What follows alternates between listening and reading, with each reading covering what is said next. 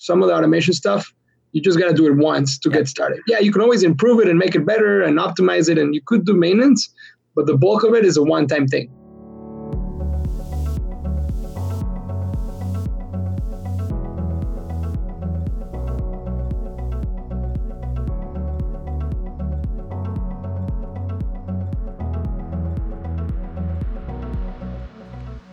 Welcome everyone to another episode of Analysis Paralysis. Today I'm here with Jaime and we're talking about automation and his new automation business. So he currently has a marketing company and he fell in love with automation after using it inside of his existing company. So he's been kind of developing this side company that he's been slowly transitioning into, focused more around CRM.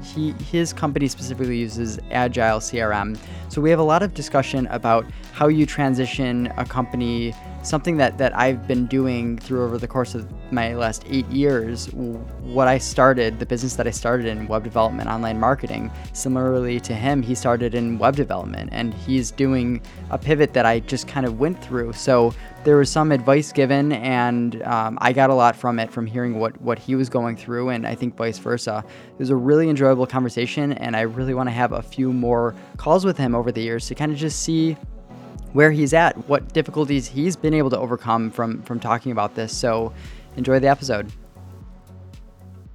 Jaime, tell me a little bit about your background. How did you get started in this area? How did you guys choose Agile CRM as a CRM of choice? And what kind of software are you using at the moment? Sure. Well, thanks, first of all, Alex, for having me in your podcast. This is great. I'm happy to be sharing all about the same passion that you and me both have about automation and efficiency. Always happy to talk with someone who gets it. Yes. So I'll tell you a bit about myself. So I've been, in business in my current company, which I'm the founder of, Bluminati, for about 4 years. Okay. But I got started in everything related to business about age 17. I started doing web and graphic design kind of in the last year of high school. That's kind of a sort of a long story, but it ended up in me having a freelance business for the weekends to do web and graphic design while I had a full-time job in digital marketing. Then I got an MBA, which is a master's in business, and I focused in marketing. But then once I finished that, I really started working with lots of different clients, doing full-time work, but on a per project basis, doing things related to marketing, project management, some type of programming, because I studied business with information systems as my first degree. And then I realized, I really need to start my dream, which was to have my own company. So I said, okay, it's about time to do that. And instead of just working alone, I'll, get a team, start working on helping lots of clients. And to get back to how I got started into everything related to automation. So in my sort of first job where I spent the most time working, I had to do a lot of different things that would require for me to get creative in order to do a lot with a very limited both budget and time. So I had to wear a lot of hats in sales, marketing, tech support, you name it. So I basically had to find solutions, both with either getting help from people, but in this case mostly through software. So I focused on finding solutions that will help me digitalize everything to begin with. So at the company I work with, everything was really, really not digitalized. So I digitalized almost everything. And then I said, okay, now how do we make it even more smart? And so that we have less and less people involved. And that involved, for example, moving information from one app to the other, switching from old non-web-based applications such as QuickBooks not online, such as a CRM that was not online, and lots of other stuff.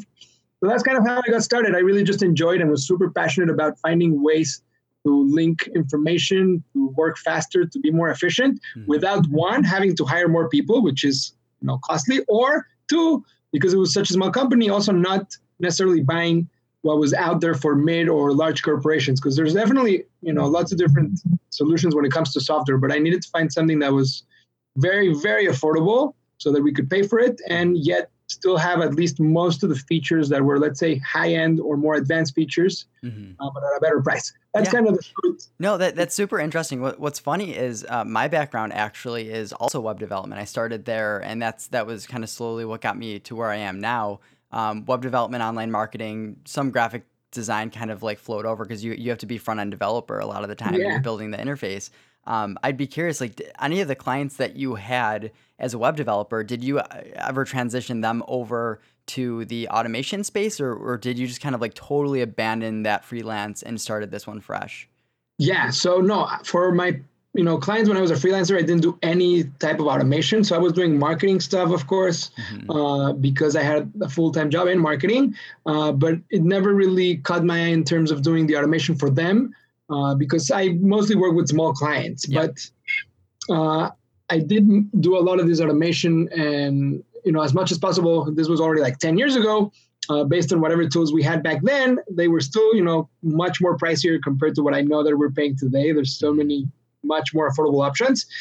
So yeah, this whole new thing actually just started with, my company. In fact, just 3 months ago, I launched a new website just to focus on this part of the business, which is all about business efficiency, process efficiency, and automation. So it's called Bluminate, which resonates with the company name Bluminati, which is my agency. So like blooming and automating together. Oh, that's great. Oh, okay. Interesting. I was wondering where the name came from.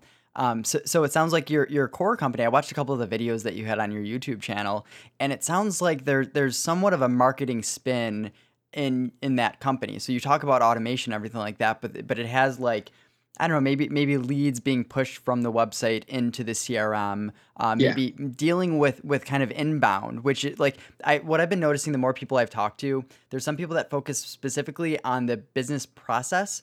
And that's everything, encompassing the entire business. So that could be from a new lead to the admin software and project management, everything in between that. And a few people have really focused more so on the marketing sales side of it, and they don't really touch the admin and the production side. So do you do it from the beginning to end? So someone becomes a customer, convert, they're a lead, you convert them to a customer, now they're a project, and you manage the entire process of the project and then the admin software. Do you do everything? So I mean, so I have a team, so I don't do everything on my own. When it comes to servicing, customers that are hiring us for marketing or design or web design, yes, we basically handle the entire process. Okay. In terms of offering now as a service, what we're doing for our own company, in terms of how we try to find ways to automate as much as possible for our own processes, now I'm offering the same for the clients. So I guess to answer your question, yeah, I do know, and I see that there's too many companies already in general offering, marketing and marketing automation. And I know the big and medium software companies that offer CRM with automation, like Infusionsoft and Marketo and HubSpot, they're already pushing that message a lot. And there's plenty of companies only focusing on the marketing and sales part of automation. So I definitely include it, and it's probably the biggest part of it.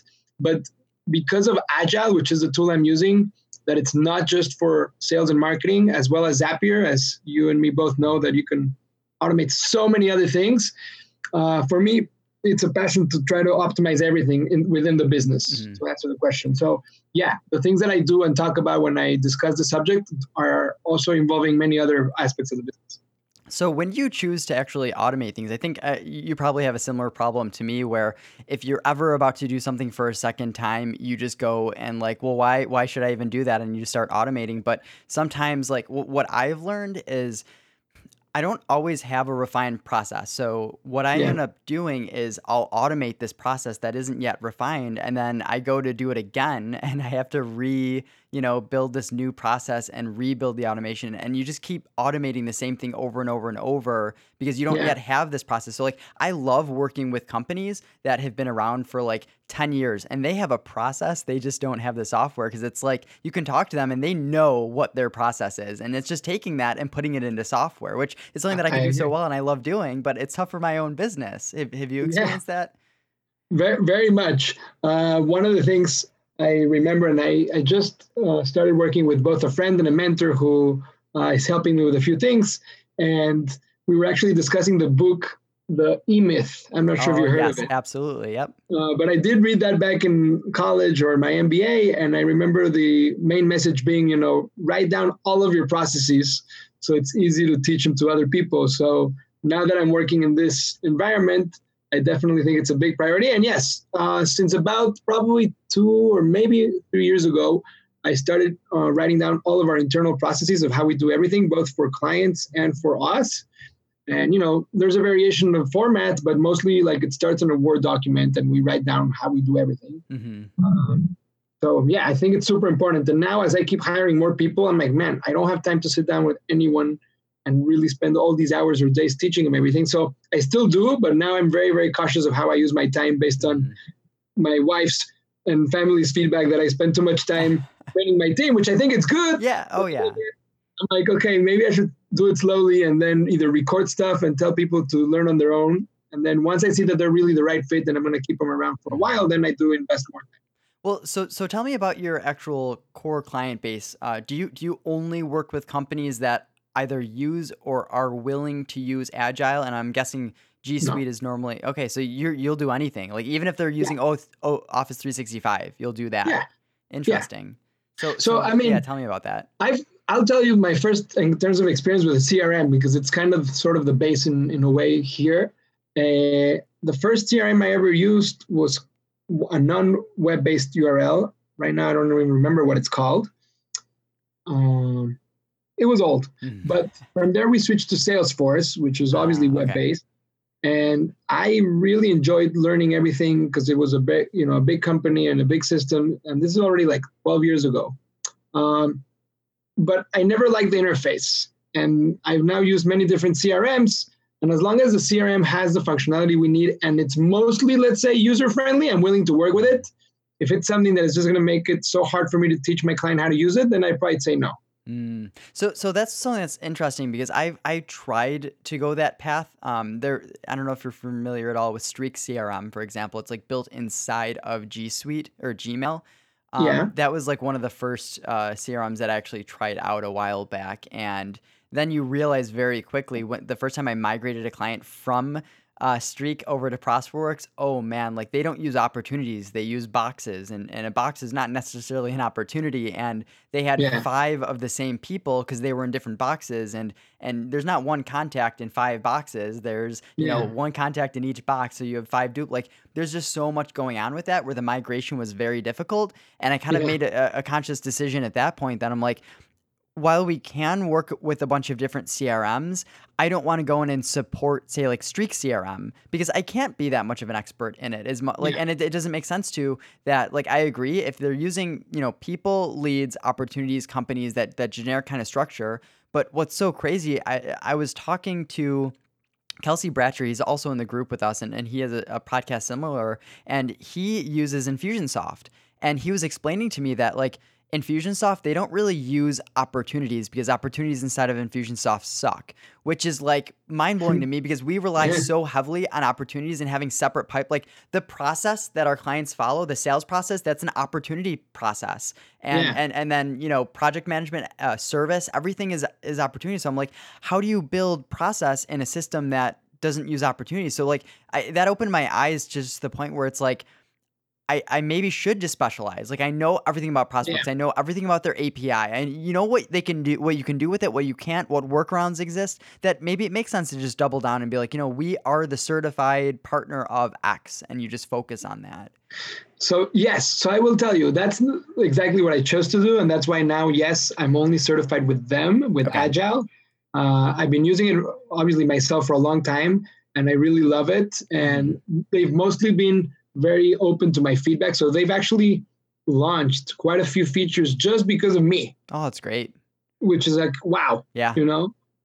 Obviously there are features that they saw that they're good for everybody. That's why they launched them. But Salesforce wouldn't do that, No way. Salesforce is too big to do that. Yeah. But we're not going to waste time now with examples, but they've definitely done stuff. And I'm like, wow, I'm proud that I told these guys they should do that. And now it works.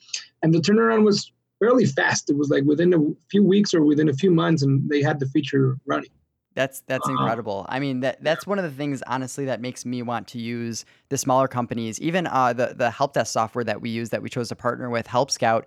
They're small and they actually listen to us. Which is it's just there's something to having a role inside. I love CRM so much. I love it, that part of me was like, I wish that I could build a CRM. But then you look at how many millions of dollars these companies are investing, and then you get close enough and you realize like these problems that they're solving, like how do you relate contacts with opportunities? And then how do you create these like relationships between databases? And it gets so complex, and you start understanding the difficulties of these problems for what the end user is like. That should be so simple. I should be able to link, this person was referred by them, and it should show like, it sounds so simple, but then when you dive into it, it's like, wow, I could see there's a lot of time, thought, and millions of dollars that go into that. So this is my way of developing a CRM, just being close with prospects and giving feedback and being on the community forum constantly and just being involved. So I agree with you completely. So because of that, I said, okay, I'm definitely going to focus on that, because I've also learned now that the business has been running for a while, that if I really want to survive in general as a business, I need to specialize on something, because if I do everything for everybody, which is kind of how the current business model of the agency that I have is, I'm not able to target as easily one specific group of people because I do everything, which is both good and bad. Yeah. But mostly I can tell you now that it's not good. Yes. Because people are looking for somebody that's an expert in X, whatever that X is. Absolutely. So I can tell you that I didn't want to choose any industry, so I chose not to be the marketing agency for, let's say, lawyers. So no, I didn't choose to specialize with any one specific industry, but now I did choose to specialize on basically helping people to do everything related to software and marketing and automations. Or I guess to say it better, automation technology and automation processes, which is why I launched this separate website, so that eventually that's going to be our main business, because I'm really passionate about it. I'm both a businessman and I have, design knowledge as well. But in the end, this is the stuff that gets me excited, even though it's super geeky and ridiculous. But, finding problems is what I like to do, and not only finding the problem, but finding solutions. So that's why now on Zapier, that on the group on Facebook, people are sharing challenges of how to do X and Y. Like, I'm personally writing, to most of them and trying to see if at least it can be done. Yes. Naturally, that's like how your brain works. And that, like, I'd be curious about how you've gone about hiring people to teach them and to be handing things off to them, because right now a lot of this is me, and it's very difficult because like you're consulting when you're on a phone call. You're listening to their problems and you're trying to like in your mind it gets tough, because if you're not talking to someone technical, someone might ask to do something, and then you like run through the API in your brain. You're like, shoot, that's not possible. Maybe there's a workaround, and you're trying to problem solve it as you're on the phone call, because you can't not. It just happens naturally. And it's like, how do I get someone else like that to be able to help me? So the truth is, I don't have anybody hired for that part yet. It'll be me until I can find someone. And it's been the same process that I guess happened to me when I started my marketing company, because I'm like, man, I know how to do so many different things. It's going to be hard to hire someone and for me to trust them. So anyways, I got over it. I found good people. I'm very, very picky on how I hire. So sometimes I spend more time than I should trying to hire someone. But mostly it's worked for me, which is a good thing. And eventually I'll have to also let the new people that I'd like to hire to do this to also start working with me on this part of the business, because I definitely need to hire someone. But I'll tell you what, in general, I'm mostly open to training someone who's willing to learn. So a lot of the people who I hire for my marketing agency, some of them are not even actually the best fit for the role at all. But I can tell from the way that they are excited about learning and how they go above and beyond trying to help, and they really prove to me and show to me that they want to learn, then I give them the opportunity. Like my main web designer, he's a graphic designer. Okay. My last marketing assistant was actually also a graphic designer. Like, it's kind of weird, but I've been hiring based on how people, tend to want to really grow. That's great. It makes total sense.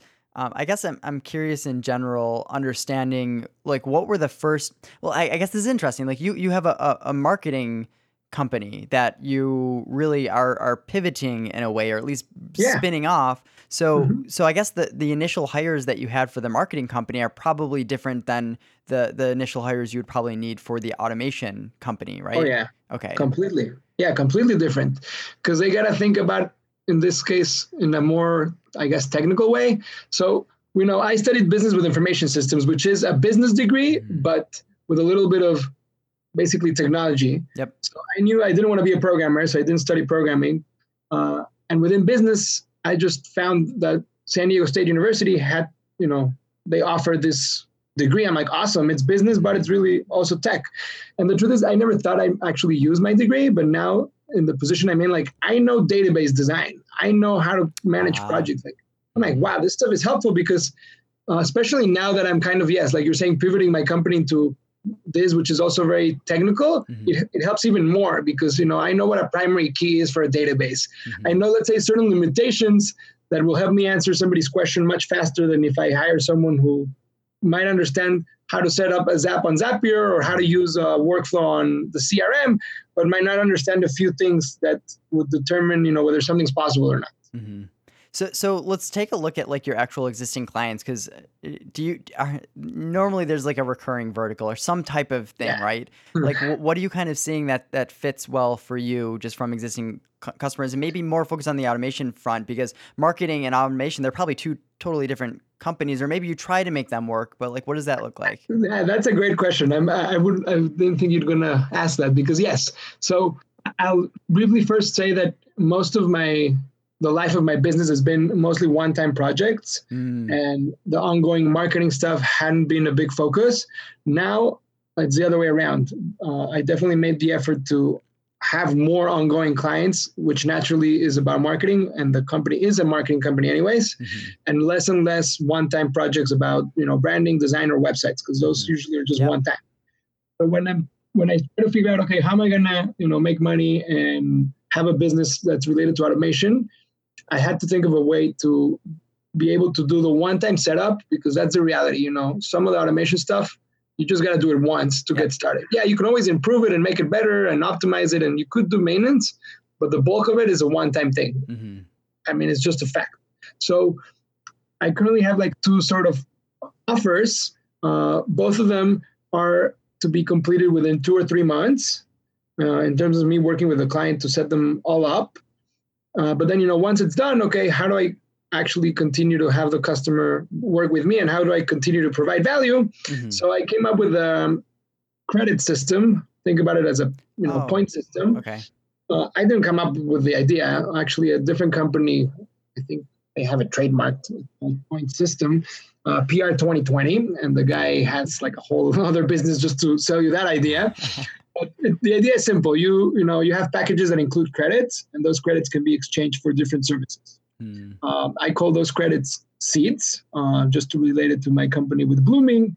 So I call them seeds, but it's the idea is after the third month, after we complete the one-time automation and setup stuff, month 4, 5, 6, and on, you could basically use those credits to both ask for ongoing maintenance for, let's say, your workflows, or to continue to do things related to automation, or use those credits to do anything related to what we do in terms of our marketing agency, whether that's, setting up an email template, writing content, writing a blog post, updating the website. So that way it's flexible, because the reality is I don't really yet know of a way to, have an ongoing fee only for the automation, or at least the client would be willing to pay for. Yeah, we could speak to that a little bit, because that's been something that I've been trying to figure out and get working well for the past 4 or 5 years at this point.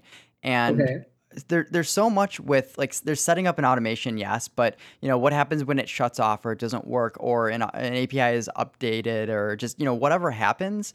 That there's maintenance, there's ongoing, like, I'm going to be there, so when a support ticket pops in from whatever API saying, hey, there's an error, we will make sure that we fix it immediately, or review the data in it to make sure should this have pushed through. Like, sometimes I'm proactively going in there and taking a look at a couple things, and it's like, hey, did you mean for this? Oh shoot, sorry, I was testing. Yeah, we don't want that to go through to QuickBooks, for example, or whatever. Or the QuickBooks is super interesting too, because like the display name needs to be unique. So if you have 2 people named John Doe and it tries to add it, even though it's a unique email address, it's like, error, John Doe already exists in the system. It's like, well, come on, like, chances are you're going to have 2 people with the same name at some point in your company. So we've kind of like worked through these edge cases that pop up, and just, so what we've really been doing is giving ongoing consulting, maintenance. And then we're also like proactively, so for one client, we may build out a solution and then realize, hey, client A, client B, we can help you out with the same thing. Like, I know we weren't really talking about this, but it works so well for this client that let's do it with you. So it's more like on a quarterly basis, we'll have kind of like a review or a discussion to talk about what we accomplished the past quarter and what we're looking to accomplish the next quarter. But it's just like ongoing consultation. So someone says, hey, I want to do this, this, and this in my CRM. They may want to just go and throw a bunch of custom fields in there. I'm sure you've experienced that. And you look at it and you're like, hey, we already have this data in the system. We only need to add one custom field for this, and we'll use this, this, and this the way that like it's just more organized. So it's like we want our clients to come to us for even things that seem a little bit simple or small, because we've seen what happens when a client just runs with it and how many custom fields and things get created and data just gets messy. People don't want to fill out a bunch of different fields. So we've been trying to partner up in the stance of we're just like available as a partner of yours to make sure that you're using the CRM, making sure that you're using automations. And when a new project pops up along the way, we'll charge for the project. And then we have these automation tiers. So like, hey, you have 10 custom automations, which is like super complex. You have 4, advanced automations and 10 basic automations. We need to move you up to the next tier because it's going to take more monitoring time and things like that. Sure. Where I think so many people are so set in thinking that you set up an automation once and you never have to touch it ever again and it's done. I completely agree with you, which is why, with this point system, I guess I'm giving clients the option to continue to ask for help, definitely within the automation space or with the marketing stuff. Because, I guess something I haven't mentioned is I try to be super fair and super transparent in how I work with my company. So I want to make sure that if people are paying me, they're getting, their money's worth. So not that it would be a problem to charge a client every month and not do anything if they're not asking for it. But a lot of companies do work like that. And, people are okay paying with it. But I'm like, it's kind of not fair that if, I don't know, for 4 or 5 months, let's say the client didn't ask for anything. I'm still charging him. I don't feel good about it. So that's the value. Okay. So like we are in a consulting business in some regard. It's heavily consulting, and consulting is value-based pricing. So the mindset of I'm charging you for 30 hours in exchange for this dollar value doesn't make sense. That's not what the point is. The larger companies you work with, the more value that building one automation does for them. So in a small business, you may save someone 3 hours a week because you built something, but in a large business, you may save them 30 hours. So why should you not get, some amount related to that amount of value that you're giving, right? Like, I agree. So I totally agree with it because I'm the same way, like super transparent, like part of the podcast, and like any of my clients can listen to this or hear my pricing model and actually like all this stuff like that.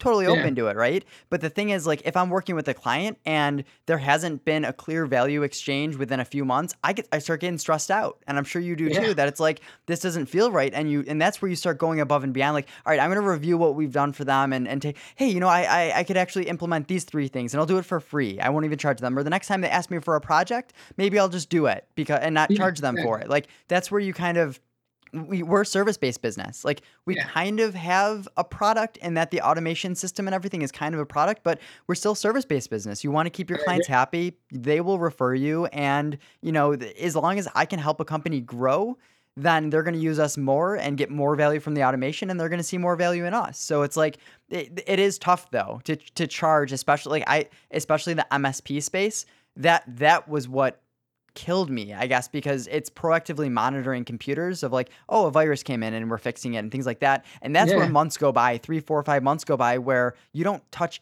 anything and they're paying you. And then they'll say, what are we paying you for? And it's like, you're paying us so that your server doesn't go down. Has your server gone down the past 4 months? Well, no, it hasn't. It's almost like they want the server to go down for them to realize like, oh, that's, for you to do something. Yes. So I realized it was such an opposite value exchange. Whereas the automation, like that's why I love it so much, because it's so clear that you're saving people time that it's just like, envision turning off all of the automations. What would your life be like? I can't even possibly imagine. It's like taking your phone away. So like that's where you can start charging value and not feel bad about it, as long as they're getting more value. Like, if you're giving them 2, 3, 4, 5 times value, then don't be afraid to charge, That's true. So I mean, so I'm in a way a little bit behind you when it comes to the business model for this part of what I'm trying to do, but I definitely agree with you that, you are doing a lot of value. I mean, I've actually also already charged twice only for consulting, where literally my client paid me for 2 hours of my time for me to speak with them about anything related, of course, to automation and how to improve their processes. And I mean, man, it was so valuable to them. And I mean, the guy told me, he's like, listen, I'm of course willing to pay for it because you've done all the research, all the homework, you know this thing inside out. These 2 hours are like super golden in terms of, me not having to go spend all this time and money figuring it out on myself. I mean, by myself. Yeah. So, and that's actually something interesting I've been working with lately. I actually just shifted my business model, pricing model around a little bit.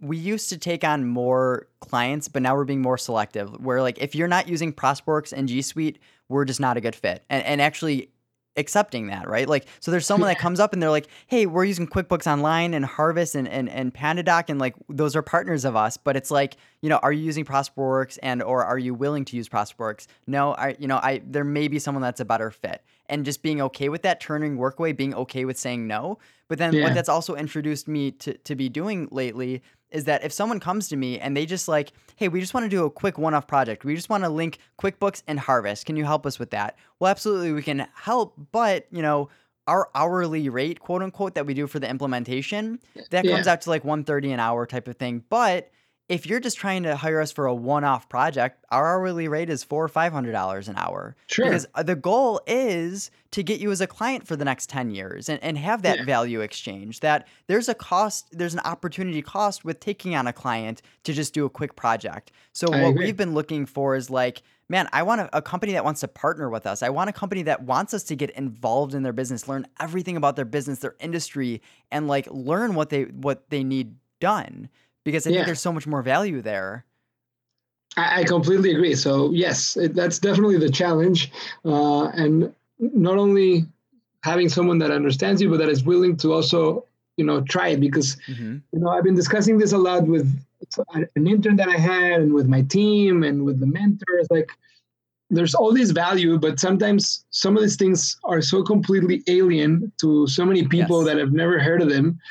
And I'll tell you a perfect example. So I'm a speaker at an organization called SCORE, which is a nationwide organization. They basically provide free mentorship all around the U.S. They have chapters everywhere. So I've been a speaker with score.org for a while, and I introduced a new topic here in San Diego. In this case, it was, CRM and automation, how to, save time and money in your sales and marketing, and I had 12 different ways to do it. And the first, I think I've spoken already maybe 6 times, and most of the sessions have been, full, and people like it, and they like it even more once they actually get there and understand what I'm actually talking about, not just from the title, and the feedback's been amazing. Yet, the last time it was scheduled for, which was, I think, a month ago, only one person signed up. They ended up canceling it because some people don't understand what a CRM is. And then we changed it to automation hacks. And then it's like, okay, what are automation hacks? Automation, right? Yeah. Like, what the hell is automation? And how does it really help my business? So I literally have right now the challenge because the next one is scheduled for August. Like, if nobody signs up for that, that's it. I'm not speaking on SCORE. Yeah. And, it's sad for me, but it's actually very sad for the SCORE mentors, like the people who chose and approved for me to go, because they know that the value that I'm providing to the people that come is amazing. Yeah. So now it's like, it's a marketing challenge. Yes, it is. And what's funny is like your background is in marketing. You have a marketing agency, but isn't it tough to figure out the marketing of this specific thing? Because I've changed my branding. Oh man, for my company, I've changed it a dozen times now. And I was really sitting on automation. Like, we automate your business. And then it's like, the average person is thinking automation is like robots, machines, factories. And it's like, but that's not really what we do. So that's where I think part of the I guess the marketing terminology that I've been able to work around a lot of the time has been doubling down on ProsperWorks and G Suite, because it's like, now we're focusing on customers that like, we're working with a potential customer right now, and they found us because they searched Google for ProsperWorks expert. Boom. Here's someone that already has a CRM. They already have ProsperWorks. They've already played with it. They're just looking for an expert that can help guide them along the way. And it's a business process, business automation integration project. But they didn't search Google for business process automation efficiency. Like, they searched for ProsperWorks expert. So And and I'll tell you though, because as much as I actually do love the Agile CRM software, because it is great, and it's also very, very affordable, which is why I'm also using it. And like I said, the good feedback about them adding new features and a bunch of stuff. Yeah, it's all great. But when it comes to the partnership program, I'm only one of 3. Okay, that's good. I don't have that much competition. It's a very friendly new program. But the truth is, I'll tell you a perfect example. And I'm going to send this link once you have this live to the guys at Agile, because the partner program guys, like, they're all very nice and they reply to me, but they don't understand business. And look, this company's in India. Okay. Nothing against the Indians. They're great at programming. Now they have an office in Texas, in the US, for sales and marketing. So now they're definitely targeting the US market. But certain things they just definitely don't understand. And I'll tell you the easiest example. You know what an affiliate system is. Yes. Yep. People in our space do, right? You get some type of link. That link usually sends people to the company's homepage. Yep. And then no matter what page people visit, if somebody signs up, you'll get credit. Yes. Okay. Now this, which is such a simple thing, these guys' systems, the affiliate link only takes people to a very specific registration page. Gotcha. A landing page that only has a form, and the form says sign up. Yep. That's it. Which is the most stupid landing page for people to suddenly sign up when they haven't heard of Agile and they haven't learned what Agile does. Yes. And I told these guys, if you can't develop the affiliate system with your programming team, literally just go buy one, install it, and send me a link that I can send people to your homepage, not to a registration page, so they can actually learn about what you are, and then I'll get credit. Look, it's been like probably about 6 months have passed, and these guys haven't they realize it's important, but not important enough to implement it. So this is going to be an interesting discussion here. So a question along the lines with that is, if someone signs up and uses it, do you get a commission credit, or do you have to resell the software? As in, it goes through you, they bill you, and you bill the client?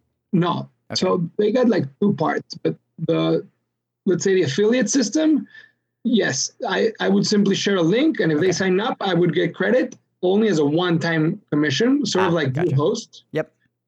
Only if you go now as a partner where you are reselling the software and then you get above X amount, then they do give you recurring commissions. But I already told them, guys, I'm literally going to stop promoting you actively because you guys haven't freaking figured out how to send me an affiliate link that I can send people to your homepage. I'm not going to send people to a registration page. It doesn't make any sense.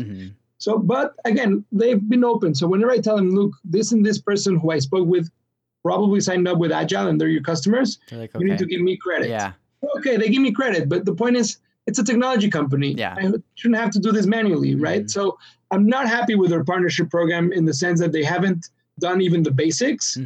And I know that's for a different discussion, but point being, that part is lacking. And I had already hired a team to do a little explanation or explainer video to talk about this new side of the business for automation for what I offer. And I was about to approve the script, and I'm like, you know what? I'm just talking about Agile, and I'm not going to do it because these guys are not, putting the focus on really helping their partners. So now I haven't finished the video, but I'm going to make it a little bit, unfortunately, let's say broad, and I'm going to say, yeah, I'm going to help you automate and all this stuff without saying only Agile. I'll mention it, but it won't be only about Agile because, maybe tomorrow I see Prospect Works is better, and tomorrow maybe there's an even better one. So now I know that I don't want to marry myself to them only because they haven't done what I think they should be doing, right? So hey, like, I'll tell you a little bit about Prospect because I would love to get more people, resellers. Like, I don't see you as competition. There's so much business out there currently right now. And what they do, so this is where it's a little bit tough. You have to sell 10 seats initially, and then you could become a reseller. So you're just a referral partner, and it'll link to whatever part on the site, and if someone signs up, it'll be fine. Like, there's not that issue. But then when you're a reseller partner, they invoice me, and then I invoice my clients, and I have to sell either an annual commitment or an annual payment for my clients. So if they want to do month to month, they have to go through the website, and you're paying an exorbitant price doing month to month. Like, they marked it up even more. Because they really don't want that happening. But they've been developing a partnership program. So 2.5 years ago, I reached out to them. I was like, I love your software. Do you have a partnership program? And they're like, well, we don't. We're thinking about hiring someone. And then they end up hiring someone and building it out. So over the course of the past 2.5 years, they went from 40 employees to 200, and they have $87 million in venture backing. They're growing substantially. and they're developing the partner program to the point where right now I just went on, they have regular partner calls now, and Yeah. they're doubling down on their partnerships. They're like, shoot, we want right now about 10% of our business comes from partnerships. We want about 25+% to be coming from Sure. partnerships. So So you it's see, like, they're smart. They're totally investing in it. And, it's sort of, I mean, I'm not blackmailing the Agile CRM partner guy, but I'm like, listen, Infusionsoft, which is a much bigger company compared to them, yep. but I think it's too expensive. It's like literally 4 times the price of what you'd pay for Agile. It depends on the users and stuff like that, but as an idea. But I told the guy, listen, these guys from Infusionsoft already hosted a live event here in San Diego. They took us to a really fancy restaurant. They gave us steak and all this stuff for basically getting people to join them as partners. Like, it's amazing. Okay, they have the cash. They've been around for many years. Then I went to a second one where I was a panelist and I spoke about automation. And I was like the only guy there who wasn't an Infusionsoft partner, yet I was in the Infusionsoft panel talking about in general what I'm doing, which is related, right? So I'm like telling these guys from Agile, guys, this company clearly is like 10, 20, 15 years ahead of you. You should be listening to what they're doing and started to implement it. Kind of telling them, hey, knock, knock, if you guys aren't going to start doing something, I might not stick around.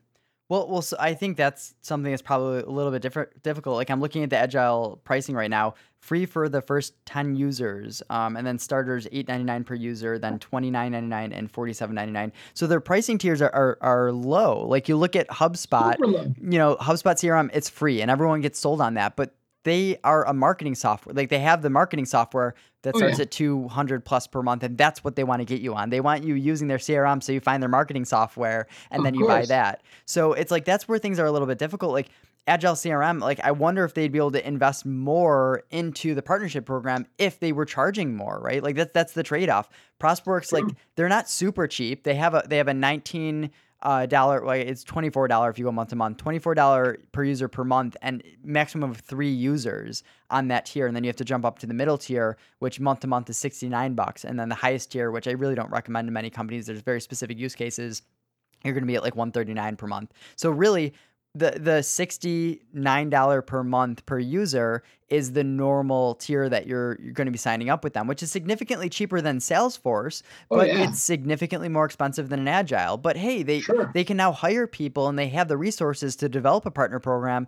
One of my largest clients right now was referred to me from Prosperworks. And that's because I've gotten close with them, and they're like, okay, well, he knows what he's doing. I always work on them, give feedback on APIs and stuff like that. Now it's like they're sending me work, and it just is this beautiful relationship that happens. From that, right? I agree. And that's the thing. That's what I'm kind of missing. Like, I already asked to speak with the CEO of Agile so many times.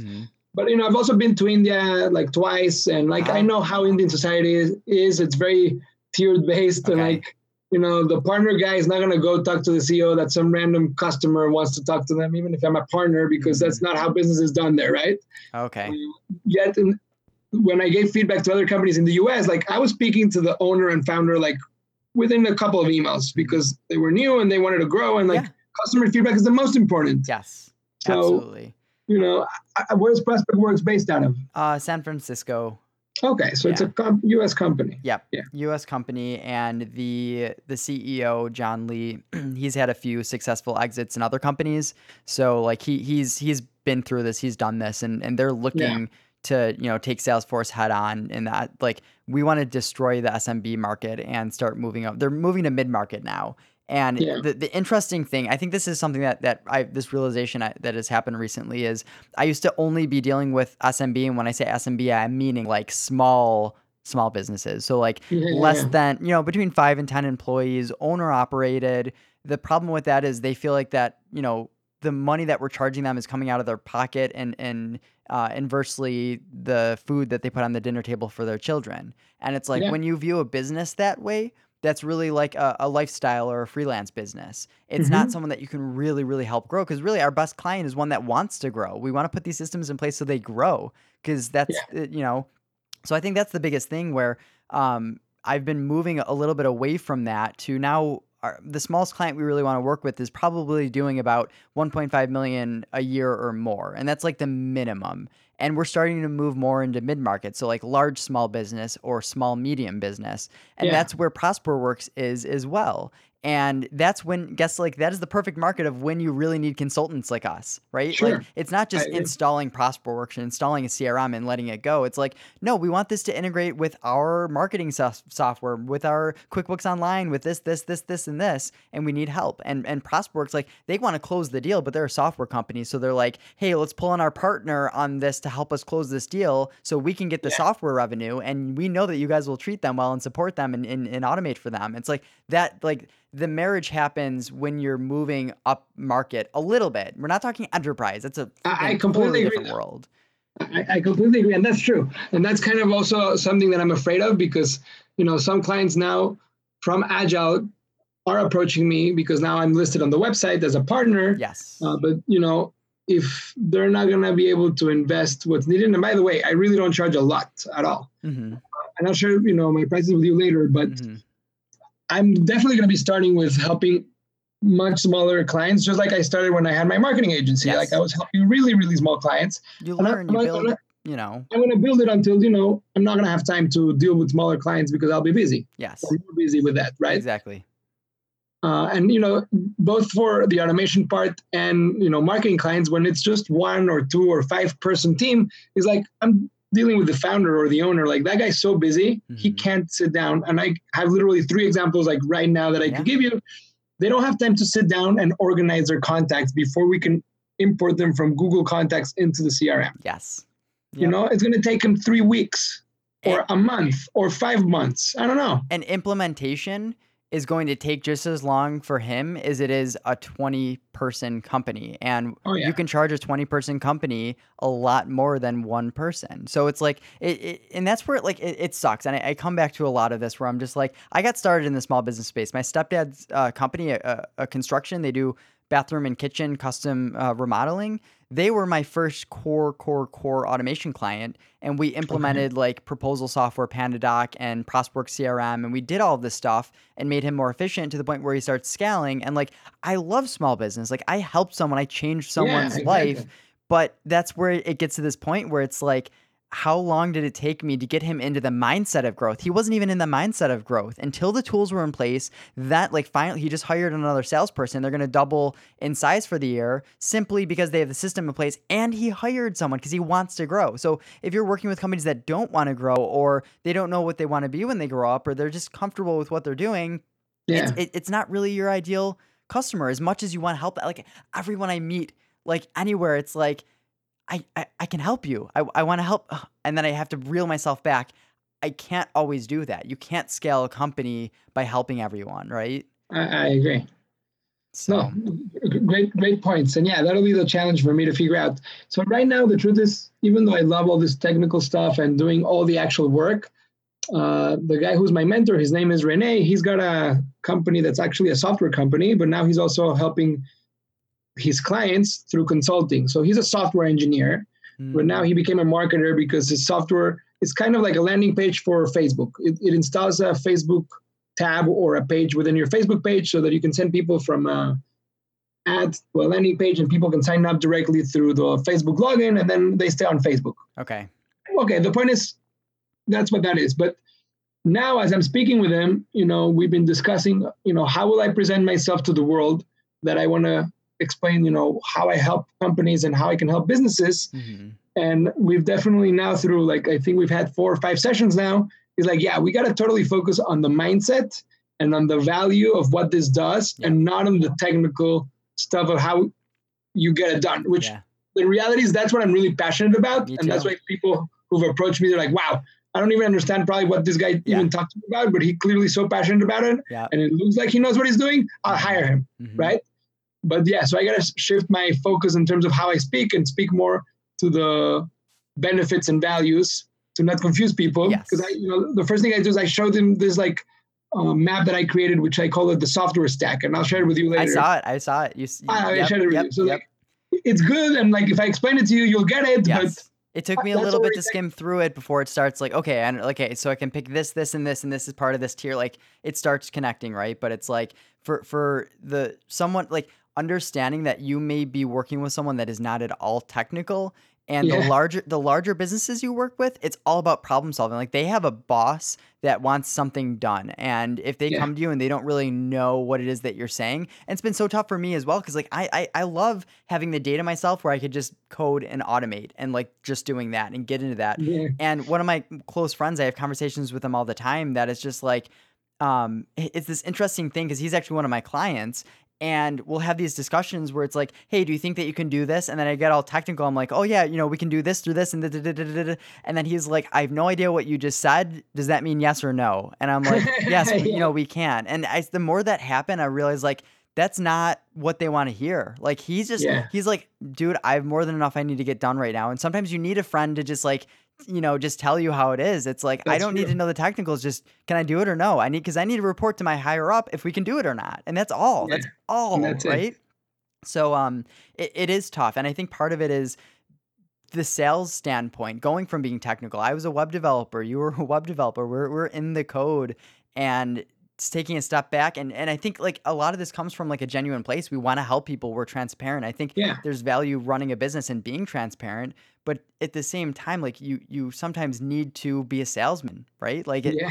it hurts sometimes, right? Like where it's just like, I want to be honest with you here. Like I'm actually giving you a discount. When people say that you're giving a discount, no, like I'm actually giving you a discount and trying to get it across. But it's like the best salespeople just sell, and they don't have to do these tactics of like, no, I swear, like we really like just whatever. I agree. And I'll tell you, because one of my best friends too, he's my client as well. And so because I can also speak with him, or he can speak with me freely, he's like, Jaime, like, I know you can do all this stuff. Mm-hmm. I know that you're good at. But then also because he's my friend, I really don't want to push it at all. Like, I really don't care. I'm really here to help him. But he's the type of guy that if you don't push him, it's not even about the price. It's about just closing something done. He's like, Jaime, you got to be a little bit more pushy. Like, it's okay. Yeah. It's part of your job. You need to close sales, even with me. It's tough, man. Like, and I'm the same way where it's just like, I don't want to inconvenience you. Like if we're going through the sales process right now, like there's all of these things like that, but I think that's really the difference. You need to be good at that to grow a company, and some of it takes time. I'm super introverted deep down, and like for me to even kind of get in the talking mood that I'm in right now, it takes me a bit to warm up. And I actually had a sales call this morning, and that's what really warmed me up. Like I'm in a pretty good mode right now, but it takes me time. That like if I'm coding and I get a sales call, I am so thrown off. Like, oh man, it takes me 5-10 minutes to get into that mode. Whereas if you're just doing sales all day, every day, then you're always in that mode, That's true. So do you have anyone that aids you in sales, or is that primarily your... That's a great question too. So the short answer is no, I don't have one yet. Okay. I have someone who's sort of, I'm going to pay her for a month of work to see how she's doing. And if she does a good job, I'll hire her. Okay. I'm not sure I'm going to hire her. And that's also another story, but I've had several failed attempts at hiring somebody in sales that's good. I've heard of that. Yep.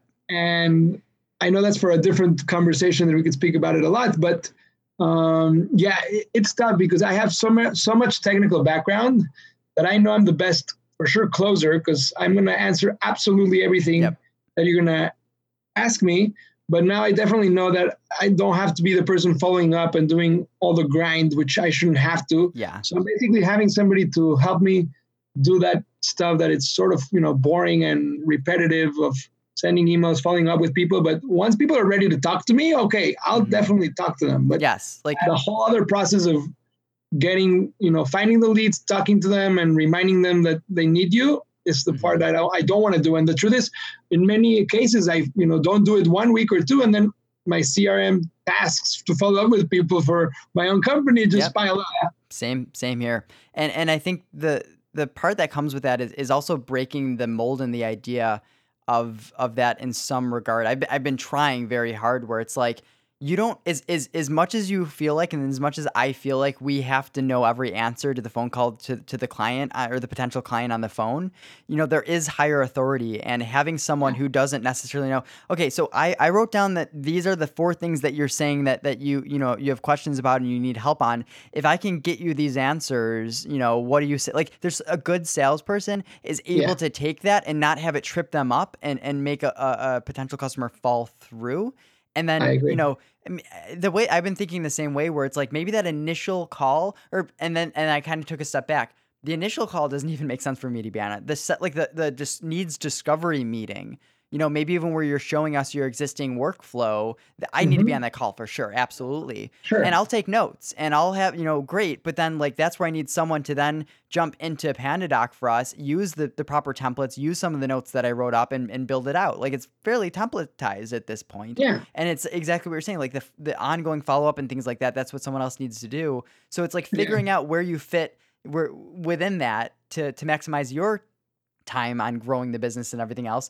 And so one of my mentors, he's based in Mexico City.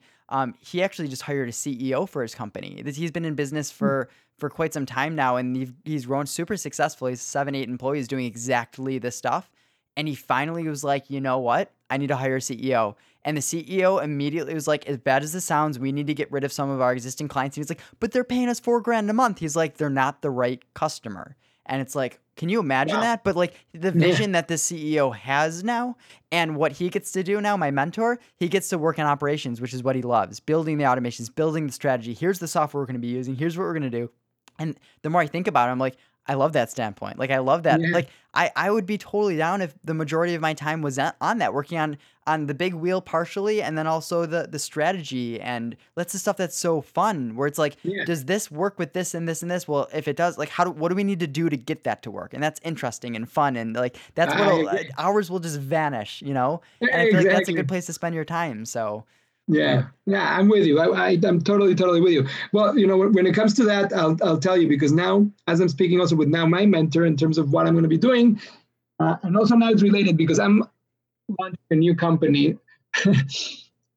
The why is, or maybe for also a longer talk, but it's a virtual assistant from Latin America, okay, and the name that I gave it, virtuallatinos.com. okay, It basically was born out of the need of me to hire more people. Most of my team has always been in the US, but now starting like last May, I started hiring people abroad in the Philippines and in yep, Mexico. And I know that there's a huge potential and it's nothing new. People are already doing it. oh for I sure. was late to the game on purpose because I wanted to keep people in the US to give Hmm. US based people work. But point being now hiring people from all around Latin America since I built this new business. And so it's not even live yet, except the landing pages where I'm, getting leads of both people who want to work and people who want to hire workers. But I can tell you that my point here is I know that when it comes to automation, yes, a lot of stuff can be automated, but you still need humans. Oh, for sure. So I'm going to be combining, let's say, my main value proposition to helping potential clients with a combination of both, how to automate your business through software technology plus outsourcing. In this case, Yeah. outsourcing outside the US just to keep costs low, which is, kind of the idea. What's crazy is if you actually take a look at the web development companies in the US, you pretty much have to outsource to, the Philippines and Morocco and these, you have to in order to compete. There's very few companies that I know of are fully based in the US, especially in web development, and like that was honestly one of the reasons that I got out of web development was because I wanted to build $10, $20, $30,000 custom, awesome, correctly built websites for clients. And then it got to a point where I was like in building Squarespace sites for people for $1,000. And I'm like, this isn't my passion. Like web development was when I was doing custom, I was staying up to date on like, man, this new Jeet grid system, the CSS grid system using Flexbox and like, oh, this is so cool. And then you start realizing like business value. They don't care that you're using Jeet. They don't care that you're using Flexbox.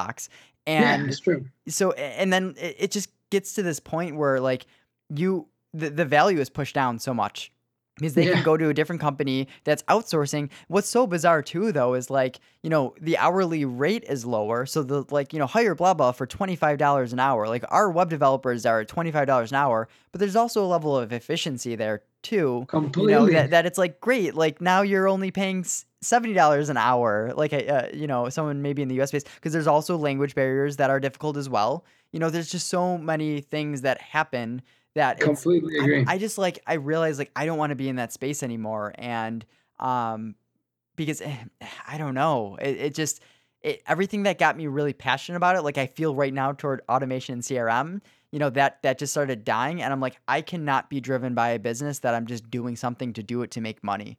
Like I I just agree. can't. So, oh Yeah, man, I completely agree. So now, this company now that I'm building, it's basically going to have a directory where you can hire people from Latin America, but assistants, as opposed to one-time gig on Odesk, or I guess what's called Upwork now, and mhm. many other platforms where you can hire people. The main benefit here is like all these people are awake when you're awake. They live in Yes. Latin America. Hmm. That's like the main thing in terms of the time zone, which is a big thing, and many other benefits, right? But Hmm. the point being, naturally, as I'm so in this case, I'm handpicking everyone. I'm not building a platform anybody can sign up for. I've Yes. only accepted between 10 to 12% of everybody who applied. So like it's very Yeah. few percentage compared to everybody who's trying to apply. Hmm. So naturally now I started hiring the best for my own agency. So now my Google Ads person is, currently located in Costa Rica. My marketing assistant is in Guatemala, and this potential salesperson is in Honduras. Like, Yeah. That's awesome. crazy. That's awesome. And it shows like the global economy that we currently live in. It's Yeah. wild. So cool. I kind of want to jump in, maybe just talking in general about like what software do you use between internally and then a lot for clients, at least in the Sure. automation space. Okay. Well, so we use a lot of different systems, but I'll focus just on the ones mostly to automate stuff. So Agile CRM is what we're using internally. And for those who are hiring us, we're also using for Hmm. clients. I'm also using Active Campaign, Ah, which okay. I describe as MailChimp on steroids. Hmm. I think it's a great system for email marketing automation. Hmm. That's I call it non-linear, which means there's if and then statements. Like if the person did open the email, send the next email with this title. If they didn't open the email, maybe resend it. Ah, So yep. it's non-linear, right? As opposed to simple drip campaigns, let's say on MailChimp, where it's like Hmm. send email one, then two, then three, but it doesn't matter what the interaction with the user is. Hmm. I'm calling it either advanced, or I'm not sure what the real word is, but Hmm. you can do that on Active Campaign. The reason I'm using both is because the Active Campaign CRM, in my opinion, is not good. It's Yep. way too simple, but the email marketing part is great. So I'm combining both Agile CRM and Active Campaign, and Okay. it's also for a price related issue. So I actually have a episode I on saw YouTube it. that I speak, Yeah. like I think for 25 minutes, just on the differences and why I'm using both. Yep. So it's both because they're good, but also because both combined is the cheapest you can do. Hmm. Yeah, For that was interesting. I was watching that video, and it's interesting to see there's a lot of focus on price, which I guess the audience that brings are people that are looking for price, and then that's where it's tough to really find those larger companies that have the budgets. So yeah, what's so tough for me is when I was first starting out, because I was selling ProsperWorks, and what I would do is I would mark it up a little bit, like margin on it, because I'm like, oh man, like people are going to be spending $200 a month for their 3-4 ProsperWorks accounts. How do I make money on this, selling genuine support and consulting on top of it? And I'm yeah, just like, do I mark it up 20%? Like, what do I do to do whatever? And then I start getting to this point where like I'm underselling clients because I'm thinking like, people don't want to spend recurring money from month to yeah. month. So it's like, can you imagine me asking someone for another $300 a month for our services when they don't even want to pay $200 a month for software? But then you start realizing that's like, it's different. Software. I'm the same way that, software, when it starts getting expensive, it's like, man, this is nuts. It's no different. You pick up your phone. No one wants to spend more than 99 cents on a phone app. Yet they'll go Yeah, buy a cup of coffee. It's the value that people have in their mind of software. So now I'm, at minimum charging $1,300 a month starting for our consulting and support and maintenance services and automation. okay. And if I was still in the mindset of being worried that they're going to be spending $300 on ProsperWorks and $1,300 on our services, then I would have never sold them that. But I eventually just had to break out and be like, I don't need to dictate my prices based on software. And if someone's Yeah, really, really, like the software almost doesn't matter at that point. You're spending $1,300 on services with us that like, what's another $50 in a piece of software that we need to automate to save you time? And then it almost like agree. doesn't become a price thing anymore, you know? And that's why I need to shift the focus in terms of that as well. And, now that I've spoken to other people that want to actually use Agile as a one-stop solution, because Agile does have everything, if you're willing to pay for it, for $50 a month, you're going to get everything unlimited. Yep. Or no, I'm sorry, that's like the standard user, which if you prepay for 2 years, it's $30 a month, which is really nothing. No, it's not. But you do get a lot more, but not unlimited unless you go to the like highest top. But the truth is, you can stay on Agile and do most of it and still pay less, even probably than Prospect would. Mm-hmm. Oh, or for sure. For sure than many others. So when the right client realizes that they can totally spend, instead of $10 a month, they can spend $50 a month per user per month, then like the software is already there, right? I'm choosing not to do it for two purposes. Of course, to save money, but mostly also to basically test my skills on automating all this stuff. Yeah. Oh, absolutely. Yeah. No, it's definitely this interesting debate of the all-in-one solution that is Salesforce at a core level versus the many SaaS solutions and integrating together. So it's like it's I think they call it what is a good example? Acelo is a good one. They call them business process or professional service PSAs, I think what they call it, professional services automation. And that's an all-in-one tool. So it's like the PandaDocs of the world for like sending documents and getting signatures and payments. It's that inside of a CRM, inside of you don't need QuickBooks because you use their so everything in one. So there are benefits to it, right? Like you're going to get an all-in-one solution. All of your data is in one place. There's a value there. But the downside and the part that gets me so interested in automation is like, I want to use the best damn help desk that does help desk, that they just do help desk. Like that's all, like they know, right? Like that is so interesting to me. Now, how do we make this awesome help desk work with this awesome CRM and versus just using it does this. Oh, it'll do support tickets too. Like let's do it. But it's like, So that's a very difficult thing. And one of my buddies actually just switched over. He's in the process of switching.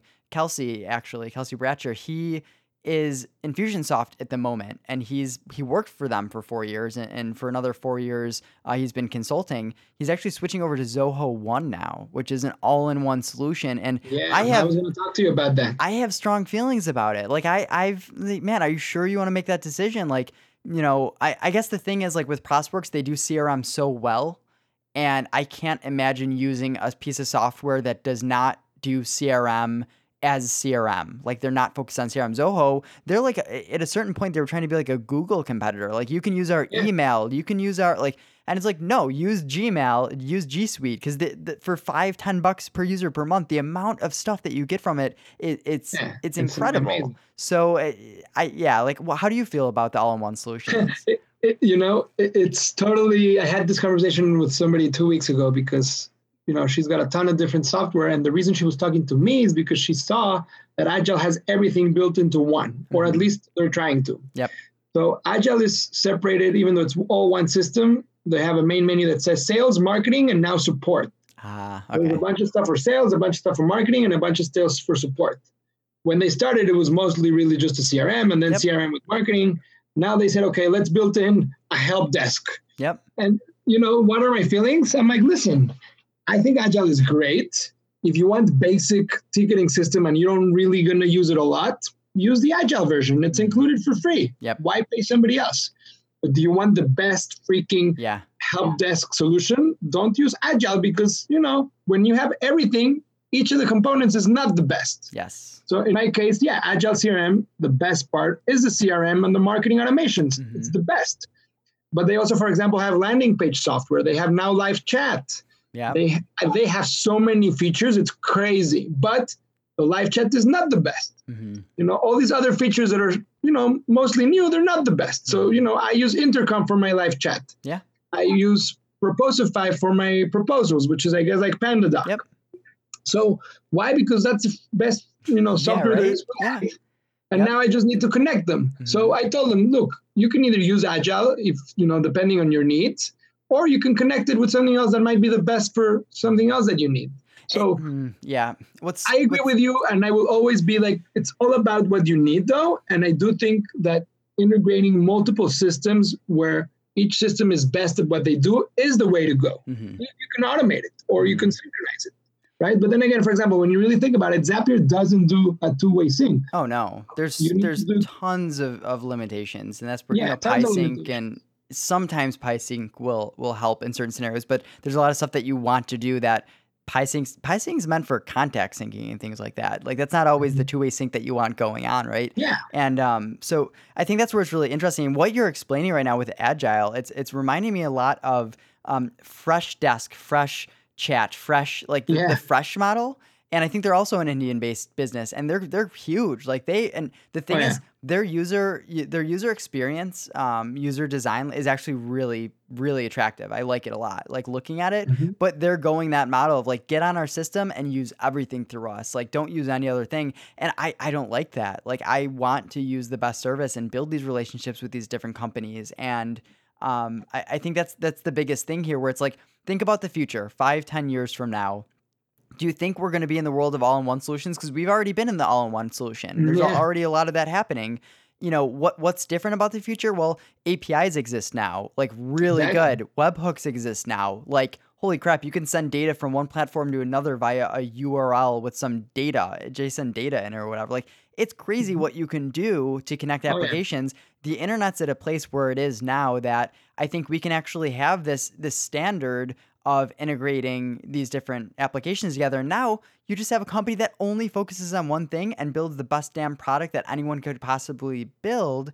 And I think that's what the next wave is. Like, maybe we're 5 years away from it being super integrated to the point where it's like, oh, this, like, of course you use whatever system you want to use for whatever you want to do. Like, what do you think? Were you thinking about 5 years ago? Like, that's gonna happen, I feel. So I'm trying to get ahead of it. Like, I want to stay up to date. Like, if you only looked at Agile and you only use inside of it, then you stop paying attention to the proposal softwares of the world. You stop paying attention to the live chats, and like, Intercom is a freaking massive company. And if you have a SaaS software, if you're not using Intercom, you're crazy. Like, they own the SaaS market. And I'm not. I don't sell software, so I'm like, I think I need to quit Intercom because it's too pricey for what I'm using. You know, I tried giving Intercom a try for a while too, but that's the exact what it is. Like, they know their target market like the back of their hand, and that's the tough part about it. But it also makes sense. I would recommend for you checking out Help Scout. They are working on this thing called Beacon 2.0, which is going to be like a live chat. And their model, their idea is all about user experience, where you're a small business. You probably will not always be there for live chat. So the expectations it sets when someone goes to chat or message you, it's more like we typically respond in 2 to 3 hours, and it goes more to the help desk. And if someone happens to be logged in right there, which will not be that often, then they can choose to live chat you if it's urgent right then. They're all about setting expectations. And I've every single live chat software I've seen, none of them go that route. Like, you have Drift, who's going the bot route, where it's like, no, talk to us. We're always here because we're a bot. And then it's just like, people just get sick of bots. Yeah, I agree. I don't think bots are going to be the answer for many things. And actually, that's why I'm using Intercom, because before I had the other one that's free it was a Singaporean company. Chat, now Zendesk bought it. Now it's called Zendesk Chat. Zopim. It's called Zopim. Zopim. Zopim. Okay. Yep. Yes. Well, I mean, it was good, but you had to be logged in to show that you were logged in. And now Intercom, I'm basically never logged in. But if anybody writes, I'll get a message on my phone or an email. Yes. Right. Which is better than what I had before. But yeah, I totally agree with you. I think setting expectations it's very, very important. And they do have that thing on the current Intercom chat. So then if you go to my website and chat with me, if I'm not responding right away, it says, hey, listen, they typically respond within X amount. Leave your email and they'll reply. And, I actually prefer that in many other websites too, where I go there, I'm like, okay, fine. It's better than the chat if they're not live, because at least I'll be able to send a message and, they'll reply. If I go back to the website, the chat will be there. So the history stays there forever, which is a huge thing. Yep. And if not, they'll reply by email. It's fine. And I think as more and more companies install this type of chats, people are understanding that, it's okay. Maybe they're not going to be live right away. It depends on the business model too. Let me throw, you just clicked something in my head. Let me throw this at you though. Intercom, is primarily a live chat where people are going to be there. Like you go to a SaaS software site and you see that icon, chances are someone's going to respond to you.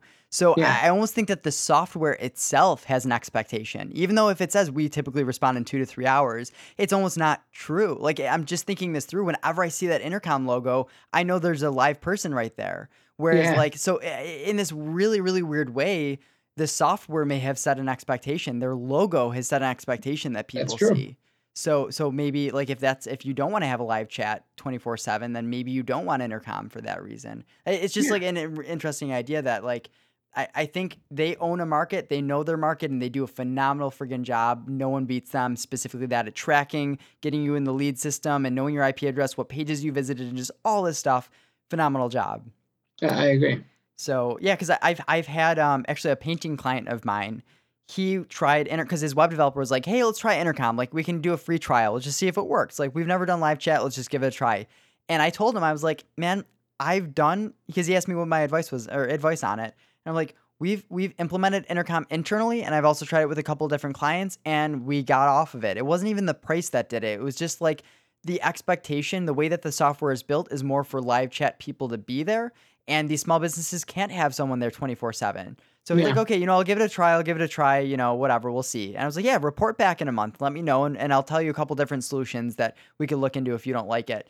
A month later, she comes over and he says, yeah, we're getting rid of Intercom. I was like, why did you make the decision? And he's like, man, like I'll be working throughout the day and I'll get up to go to the bathroom and I'll be terrified that like it's gonna ring. And did I miss it? Like it's like you start like working at your computer and you start like stressing yourself out because you need to be there for the person when they come onto the chat. And it's like that should not be what software is doing. That should not be what, unless you have a full-time person there. That's not the mentality. You're a small business. You should not be answering chat support requests simply because you feel like that's what your customers deserve. And they don't have that form to go through. Like, fill out this information in order for them to move through, and it pushes into your CRM. And hey, we have an integration and automation with your chat form on your website that now they get to bypass that because they just get to talk to Betsy real quick at your company. And now she has to manually put in the information. That it's like there's a lot of trade-offs with going that route. And so it's just like an interesting thing there's so much software out there. It's tough to know what to move forward with, when to use what, and I agree. And I'll tell you, even though I do agree with you that price shouldn't be the main motivation for finding the right solution. It's a part. It's the fact that it is, for me, in many respects, pushes me to explore lots of different systems because I'm not saying always the cheapest, but the cheapest and other systems, because it's never about the cheapest, but the most valuable. Yes. Because look, my first CRM was the free one called Insightly. I'm like, okay, I'm just starting out. I'm not going to pay for anything. Yeah. And I didn't pay for anything. Yeah.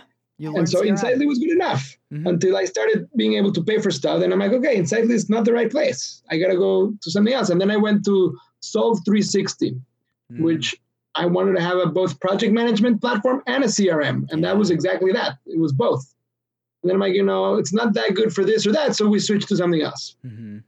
Yeah, no, it makes sense. And there will always be a starter person in the market. So what's so interesting is like Salesforce one day, like when they first started, they were a small to medium business focused company.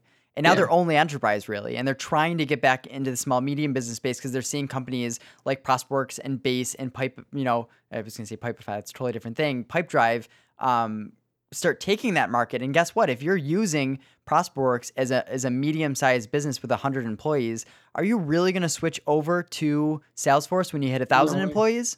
And Salesforce is starting to see this, and they're like, shoot, like we have all of the enterprise space, but what about these new companies that are growing? Like we actually can't just abandon the small and medium space. So you see in all these industries, they move upstream. ProsperWorks is starting to do it. They're starting to move out of small to medium business and more into mid-size, which is like large small business and small, medium-sized business type of thing. They have and they're slowly going to move upstream. They may never get out of the small, medium business space because they're seeing now what Salesforce is doing to try and get back into it.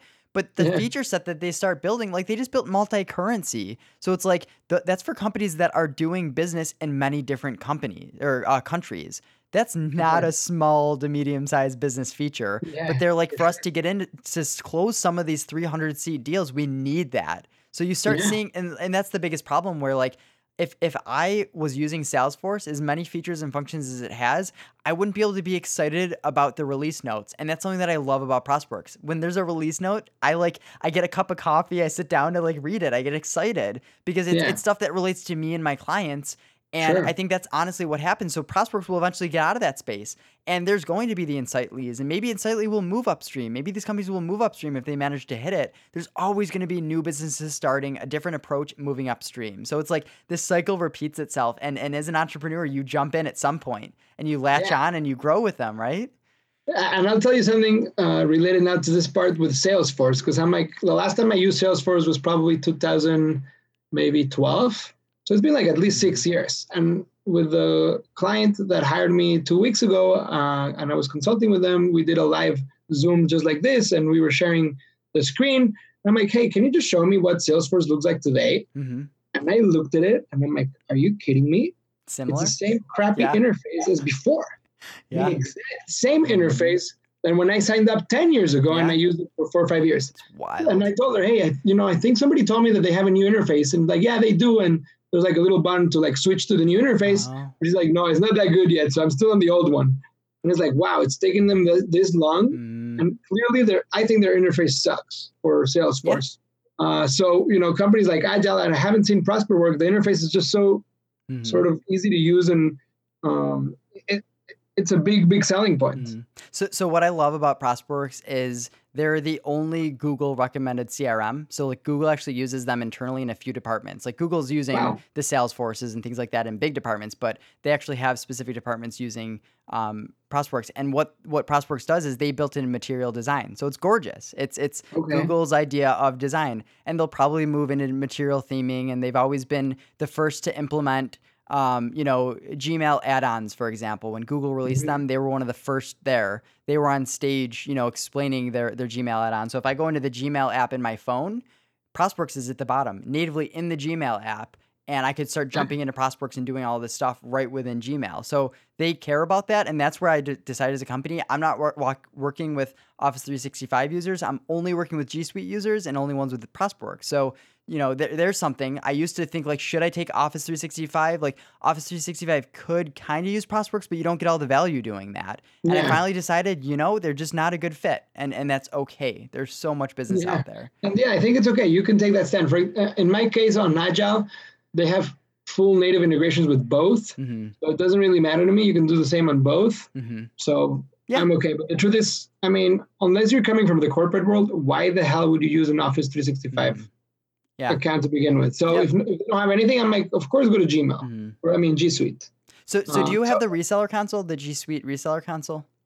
I don't think I have. I have the affiliate stuff, and Okay. I Yeah. don't think it even works, which I'm kind of disappointed because I sent some clients through, and I think I should have gotten credit, but I don't have them shown up. But no, I don't have it. Okay, so the reseller console, I managed to get in right before they rose the limit. The limit used to be you need to have 25 active clients. So if you log into your client's account, there's an area where you can grab like a pin, and then you can post that pin and claim them as like your client.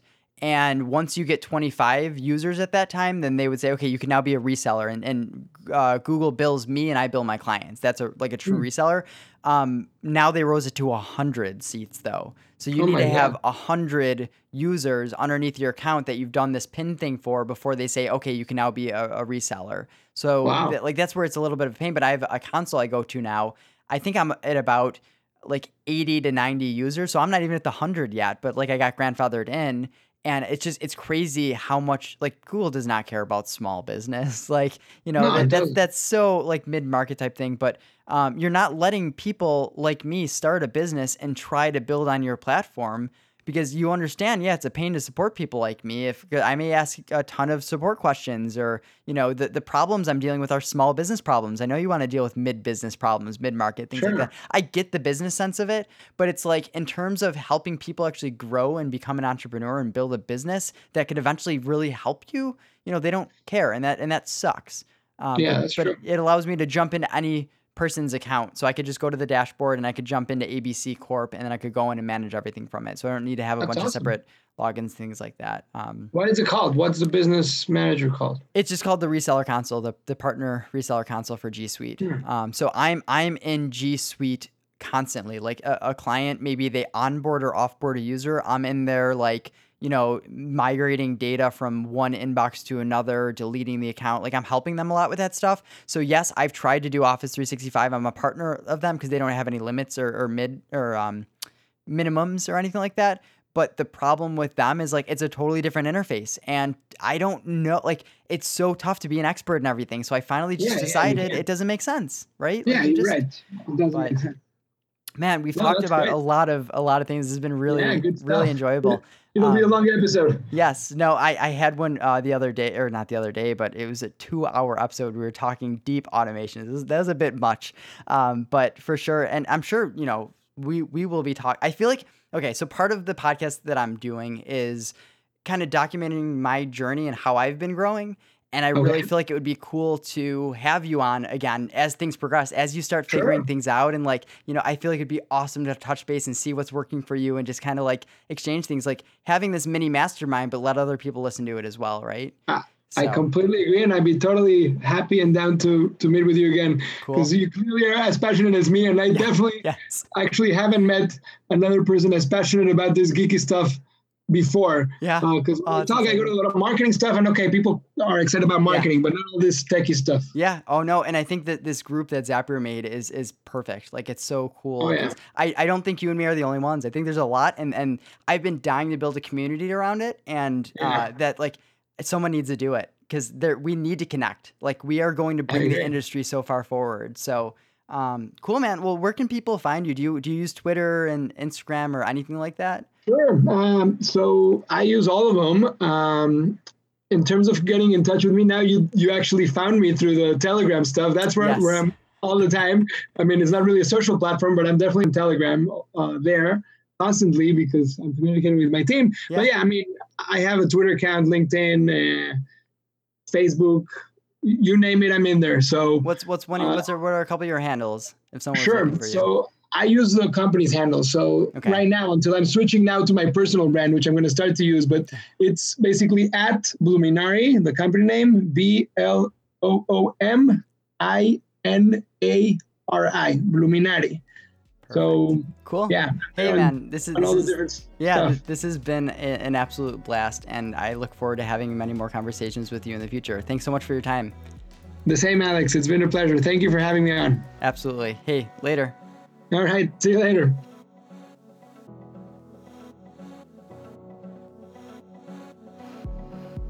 This is Alex Bass with Analysis Paralysis.